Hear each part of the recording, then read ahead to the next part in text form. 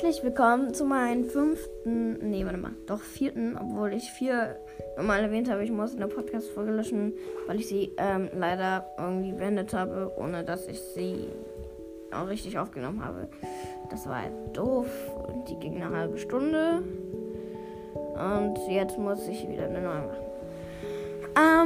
Ich habe mir jetzt vorgenommen, mal ungefähr 5 neue Skins und 5 neue Skins und das 5. Season Update, so mal beim Season Update mal den den neuen Daryl Skin, den sieht man ja am Ladescreen.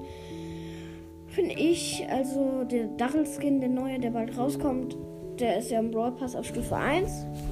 Wenn man sich einen Brawl Pass kauft, dann hat man den ja sofort. Ich finde den eigentlich nice gemacht. Es sieht auch ultra cool aus, weil das so ein Roboter ist. Ich finde das neue Star Wars Update echt richtig geil, weil es sind so Roboter oder so.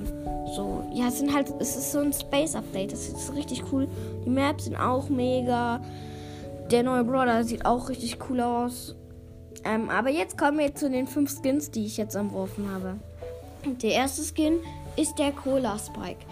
Der Cola Spike ist ein Spike, nur schwarz und hat dann so einen roten Streifen um sich, wo Coca-Cola drauf steht.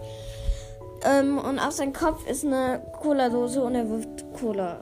Ja, das ist jetzt wahrscheinlich, denkt euch, was ist das denn jetzt? Hast du das jetzt flüchtig erfunden, nur damit du in der Folge redest? Nein, ich habe mir den wirklich zurechtgelegt mit Papier. Naja. Hat jetzt auch mal gedauert, wusste nicht so richtig, ja.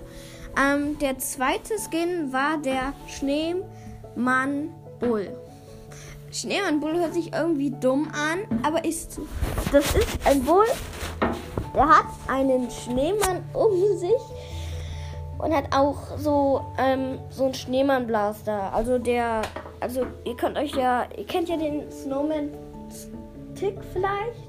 Den denkt ihr euch so unten an Bulls Körper und dann natürlich den Tickkopf und dann schießt Bull einfach so Schneebälle. Also das war jetzt der zweite Skin, der Schneemann Bull. Der dritte Skin, das war der, hier wie hieß er, warum vergesse ich mir den Namen? Ah ja, Pikachu Leon. Pikachu Leon ist ein ganz gelber Skin. Er sieht nicht mehr so richtig aus wie Leon, aber hat dann so eine Pikachu-Maske mit natürlich den Augen und der Mund und den roten Wangen davon. Und dann hat er auch hinten einen Pikachu-Schwanz und oben die kleinen Pikachu-Dingsbums-Ohren. Und er schießt Blitze. 4 Blitze. Das ist ja die Pikachu-Attacke. Und dann kommen wir jetzt zum vorletzten Skin, nämlich den 4. Das ist der Helikopter Spike. Ich habe mir vorgenommen, mal 2 Spike-Skins zu machen. Also der Helikopter Spike ist jetzt nicht richtig helikoptermäßig, aber der Spike hat dann so eine Cappy, wo dann so ein kleiner Propeller drauf ist. Und der Spike ist dann auch sehr blau und hat überall an sich so Rotoren dran. Und er wirft riesige Bomben. Also so Bomben mit Propellern. Ja. Die machen halt auch sehr viel Schaden. Und jetzt kommen wir zum letzten Skin. Den 5. Skin. Es gibt ja Gold-Skins und Silber-Skins. Es soll ja bald auch ein Crow... Crow Gold-Skin ist ja letztens im New Update rausgekommen. Dann habe ich mir jetzt mal vorgenommen, so eine Mischung aus Silber und Gold. Also ist die eine Hälfte jetzt vom Crow golden ist und die andere Hälfte silbern ist. Also das ist ein Silber-Gold-Crow. Den finde ich, es sollte das geben.